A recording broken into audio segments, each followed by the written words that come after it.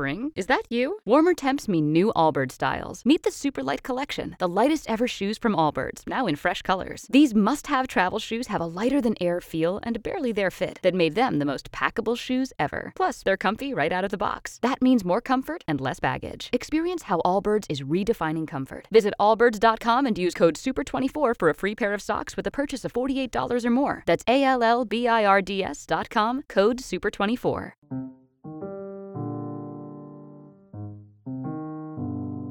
This is Perspectives, the show where a conversation about our differences often shows us more about what we have in common. I'm Candace Presley. The 30th of May marks Memorial Day in the U.S. A lot of us think of it as the unofficial start of summer, but what it really is our holiday, observed on the last Monday in the month of May, when we honor the men and the women who died while serving in the U.S. military. Now, much of what we know about key historical events are learned through documentaries, what we learn in school, what we read in history books, but most vividly, it's the first-hand accounts, those stories that our grandparents and our ancestors told us when they were alive. Research, however, from Americans' leading biography-writing service, a service called Terrace, finds that more than half of the people they talked to said that much of that family history is lost because you can't talk to the person who lived it.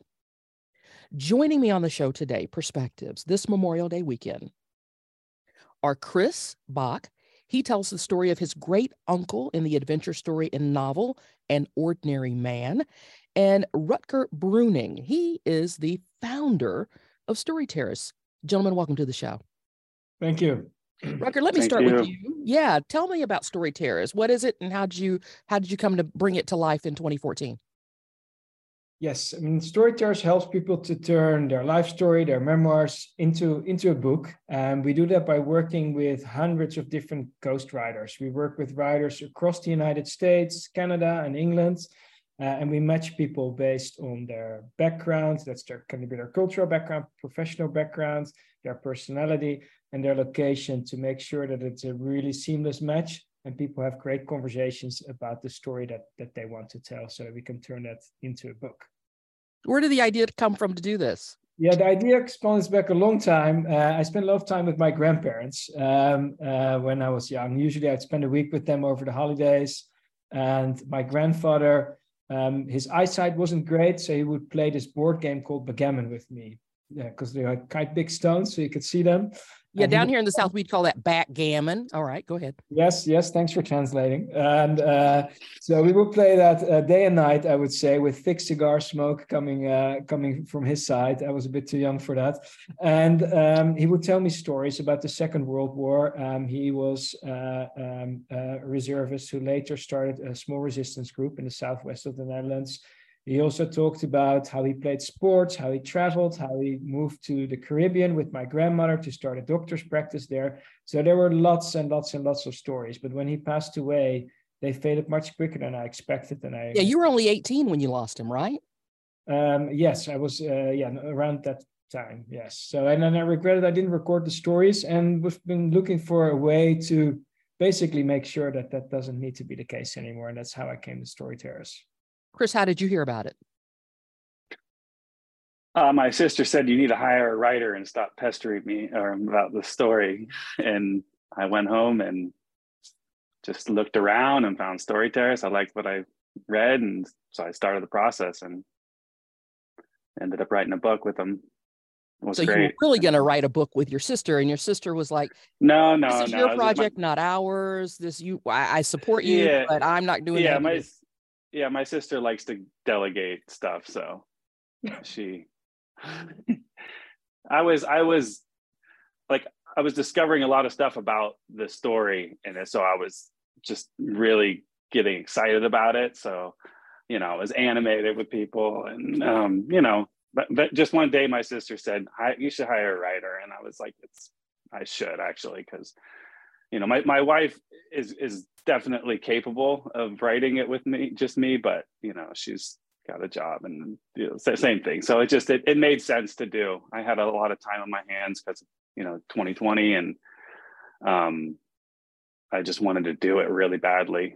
And I talked to a few family members, said I wanted to do it, and they pitched in a bit, and got the ball rolling. And then I took it a bit further where it's published now. So, but yeah, it was a great experience writing the book with them. So with Story Terrace. So I would say that for sure. Tell me about your great uncle. It's actually my great great uncle, but yes, that's correct. Great uncle. Very similar, yeah. But his name was Paul Paddock, and he was born in 1893, and he lived through World War I. Obviously, he was born in Austria and fought for the Austrian Empire, and then survived. So really interesting, cute story. A gift that he gives his mom before going off to war. It's in the book, but just a very helpful, kind, generous person, I would say. Like very joking, kind of a his sister's nickname for him was basically like it was unmäßig in German, and it basically is like immoderate, out of bounds, like gluttonous type person. But he was extremely helpful in terms of what he did for the family. It's key, honestly. Like the way he lived his life before World War I, the stuff he studied, and then what he did after World War I, learning about metal work and becoming an expert drop forge engineer, led him to be able to capitalize on a job opportunity in Japan when Hitler invaded Austria. And so he ends up in Japan and ends up with a bunch of money through a winning lottery ticket that he had been buying lottery tickets his whole life. He had a bunch of disposable income because he was, never had any family. He was gay. And so he was very close with his niece and nephews, yes, too. And so then he, got the money miraculously because he had his boyfriend that got the money and put it into a bank. And then he proceeded to have them all follow him to Japan and meet him at the docks with apparently no visas. My grandpa was under the impression that there were visas, but apparently there were no visas.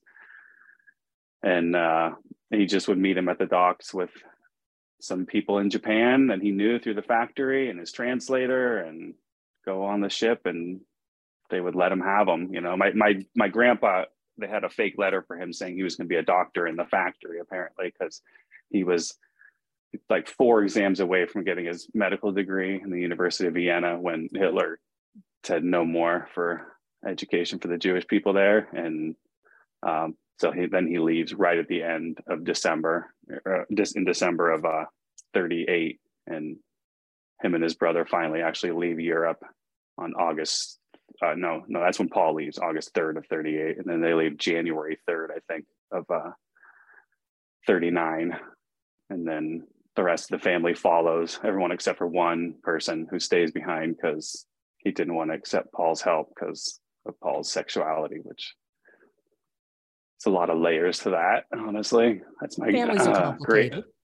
Yeah, that's my great grandfather that ends up staying behind, and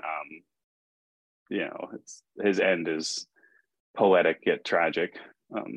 So how did you learn all of this about your family? I mean, was it, as Rutger has talked about, through the the oral storytelling that your great grandfather told your great grandfather who told your grandfather? I mean, how did you hear and then verify it all? No, I mean, it's actually really beautiful. It's kind of like the dovetail to his story, because it is through my grandfather, and it is my grandfather telling me all of this, but it's all in writing because he wrote his entire life down. Like it's quite impressive, honestly, the amount of stuff that he wrote down, that you can get to know him as a person. And so he published a book that is out there in the world, and I didn't really even know he published it in 2000, I think, and then he died in 2006. And I was never very close to him. I wasn't not close, but he was a quiet person. When we were out in the mountains, he really enjoyed that, and he would kind of lighten up and be joking. But he was actually a very deep person, like a lot of layers to him. I got to know it really well through all of his writings, which is kind of really, it was a lot of fun, that part of it. But yeah, it was all just, he published that book and he talks about his Uncle Paul in there, about what he did. And then in 2002, or in 1982, like 4 years or so after Paul died, he sat down and wrote an essay about his Uncle Paul. That's like basically everything he really knew, and, you know, written quite well. And it was very nice, and it was shocking to read it, honestly. And I found that after, because my mom had a box of stuff. And then he also got his brother, who knew Paul much better, actually. They were much closer in age, and they had a much more contemporary relationship, I would say. And so I had those documents, and then there was some stuff from a relative that ended up in England that wrote about it. And because his mother was like a dancer and did all this amazing stuff, and that was my grandpa's cousin. And so she writes about Paul and the Paddock family line going back, because it's her family line too. It's actually two Paddock brothers married two Heller sisters. So this family like ends up having this generation of kids that are cousins, yet basically genetically sisters and brothers, like in a lot of ways, because they share both, like, you know, like uncle and aunt are actually uncle and aunt when they go over and visit, you know what I mean? So it was an interesting dynamic. So all that was there. And then I just started researching it like crazy, and ended up in some forums with different writers that had seen some stuff. And somebody said they saw Paul Paddock's name written in a file that they were studying about Karl Rosenberg.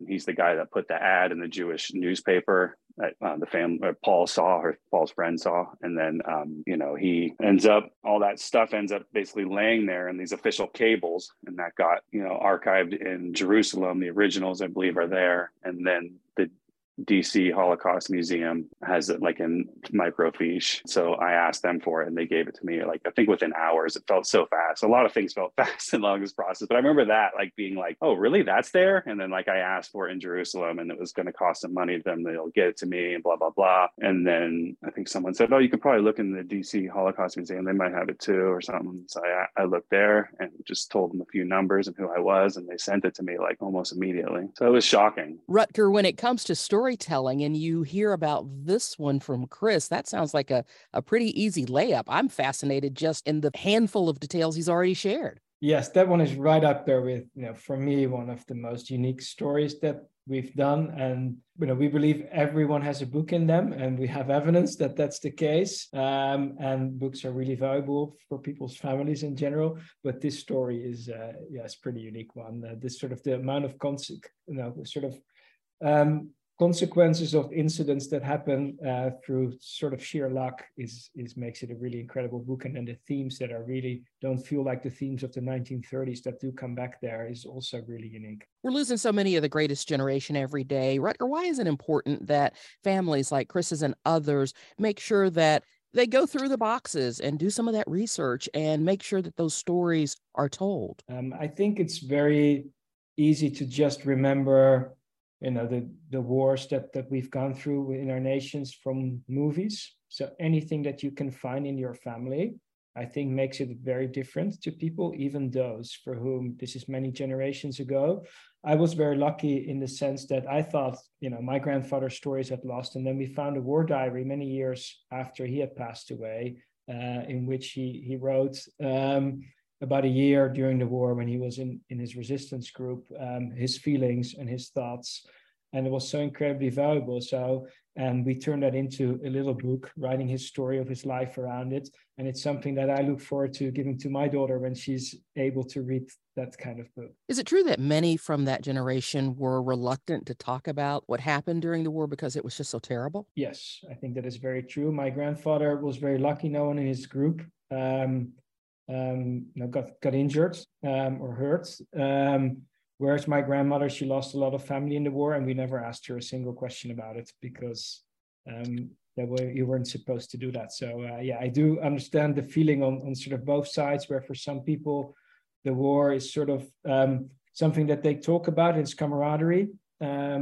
and success ultimately. And for others, it's really painful and not even a topic that you want to broach. And then you do get that people at the very end of their life are finally ready to talk about certain things that they've kept to themselves for a very, very long time. We do see that as well.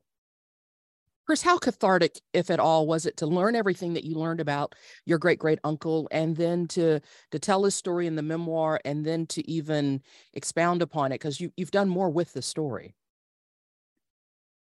Yeah, it was a lot of emotions, honestly. I mean, I feel like it's one thing to say, you know, you're from people that had to flee the Holocaust and survived, and it's another to kind of document it and see the factual evidence, and then, you know, kind of document what, you know, the Nazis were doing when they came in to Austria in particular, because it's very systematic and it's terrifying to imagine. Like, it's just, you know, people get disgruntled when they don't get their order correct sometimes. You see, it's like, and so it's, you know, there's a lot of layers to it. And, you know, I discovered all kinds of weird, like, coincidences that just, you know, you wouldn't know until you start looking and asking, you know, in your family, and people tell you different things. But like, and I found evidence of it too, because my mom likes to say a lot of things, and I have to admit, I, you know, kind of, I want to look them up sometimes, you know,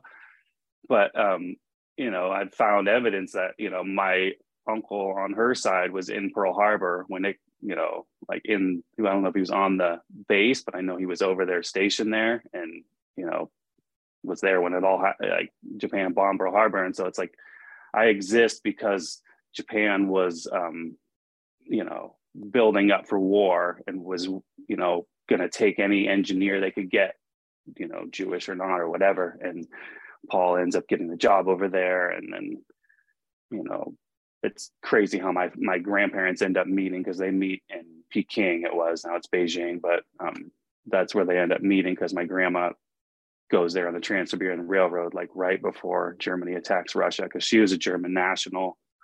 Her father was, you know, a rather important figure at the time, and her mother was Jewish, so she was kind of on the fence of being persecuted in a lot of ways, but she had polio too, and she really didn't like Germany.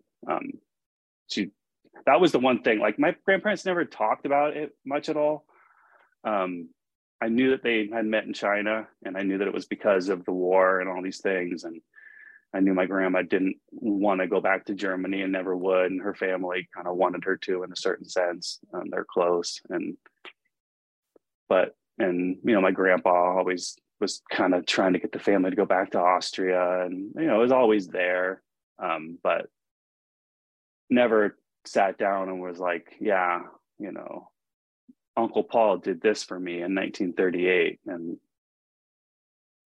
But he wrote it all down, and I think he knew, you know, like, you can see it the way they start each one of their essays. They're like, you know, my grandpa's more like, this is for the kids in the future, I want them to read this, and blah blah. And my great uncle, you know, his brother Kurt, is like, I'm just doing this because, you know, my brother's making me, and I pretty much what he wants. And you know, but, you know, because it was painful for him to write, you can tell, because he really loved Paul.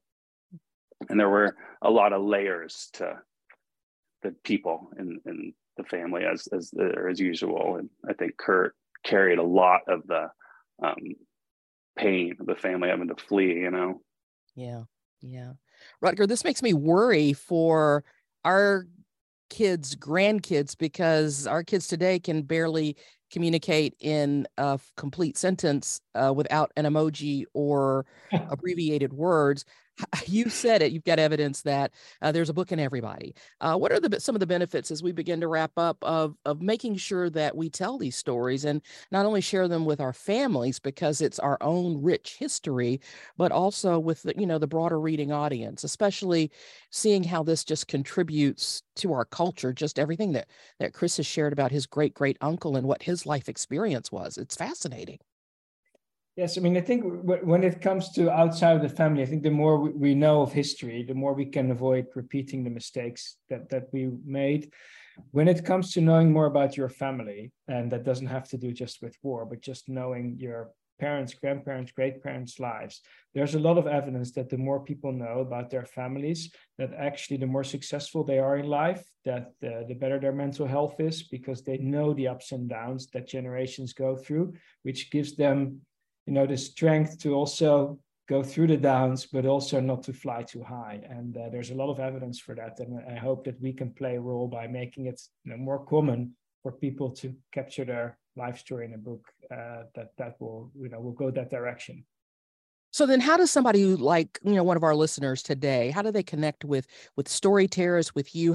Talk to me just a little bit about the process of matching somebody with an incredible story as Chris had with his great uncle Paddock with the organization, so that we can tell those stories and be stronger, healthier families, especially when you think about, and we're talking about veterans, and this being Memorial Day, and those who were lost. There's a great diverse culture of Americans who served and lost their lives. And those stories sometimes are a little bit more difficult to research back.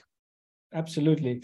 So what people the easiest can do is come to our website. It's storyterrace.com. That's TERRACE.com.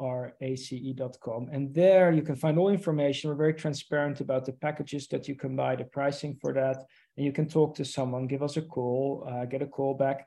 And what would happen if you decide to get started is we would match you with a writer. A project editor would get to know you a little bit, or the person the book is going to be about, so that we can match the person with a writer that really they feel super comfortable having conversations with. We also use questionnaires to help people prepare for their interviews, so they can give some thought in advance. Some people write lots in their questionnaires. Some people just read them so that they start thinking about the different moments in their life that really matter. And then from there, it's a really easy process where we take people's photos, we get them to approve the outline of the book, a sample chapter, and then the full draft. And we'll take all things from there out of their hands till they have beautiful, full color, hardbound books in their homes. Chris, what do you want readers to take away from your book? I mean, it's something I thought about a lot, honestly, because it's just open for me to be able to say what I would like you to take away at different points. But I mean, kind of, family's obviously the thread of the entire book, as is most things in life. But, I would say, there's a lot to take away from it. So it's kind of hard for me to point to, but, the real glaring one is, learning about history and trying to stand up for what is, right and not always easy to stand up for is the right. It tends to turn out how it should. And I don't know, it's such a long story for me when I realize, like, the origin story of my family, and everyone has like origin stories that are really drawn out, but when you can kind of pinpoint it and like make it factual, it's really weird to realize that something that happened in 1910 affected how I am, like the fact that I exist here. It's a story that will touch you. Like, I can guarantee you that. It's something I'm proud of, and I feel that everyone that's written about in it would be proud of it too. So I feel comfortable putting it out there. I'm certainly going to recommend it to my book club because I'm fascinated by it. The book is An Ordinary Man: From Vienna to Japan and Back During World War II. The author is Chris Bach, a book that he wrote in collaboration with Rutger Bruning and his team at Story Terrace. If you want to know more about them, storyterrace.com. Gentlemen, I want to thank you so much for making the time, especially as we honor not only those who served, but those families who had members to serve and paid the ultimate price for that service. Enjoy the weekend, and thank you so much. Thank you, Candace. Thank you. Stay with us. When we come back, I'm going to introduce you to a really brilliant guy. I mean, he's working on the moonshot to cure cancer. But the reason why David Aarons joins us in our next segment is to join me to extend an invitation to you to make a difference in the fight to cure brain cancer. Stay with us. This is Perspectives, and I'm Candace Presley. Perspectives Perspectives is a community and public affairs program produced with you in mind. If there's a guest or an issue you'd like to hear me explore, I hope you'd let me know. The easiest way to connect with me is on social media. Just slip me a DM or send me a message. Search Candace Presley on Facebook, Instagram, or Twitter. And yeah, I know you're asking, how do you spell Candace? C-O-N-D-A-C-E. And Presley has 2 S's. That's P-R-E-S-S-L-E-Y. Friends, I appreciate your listening. Be sure to listen again next week at the same time as we explore new perspectives.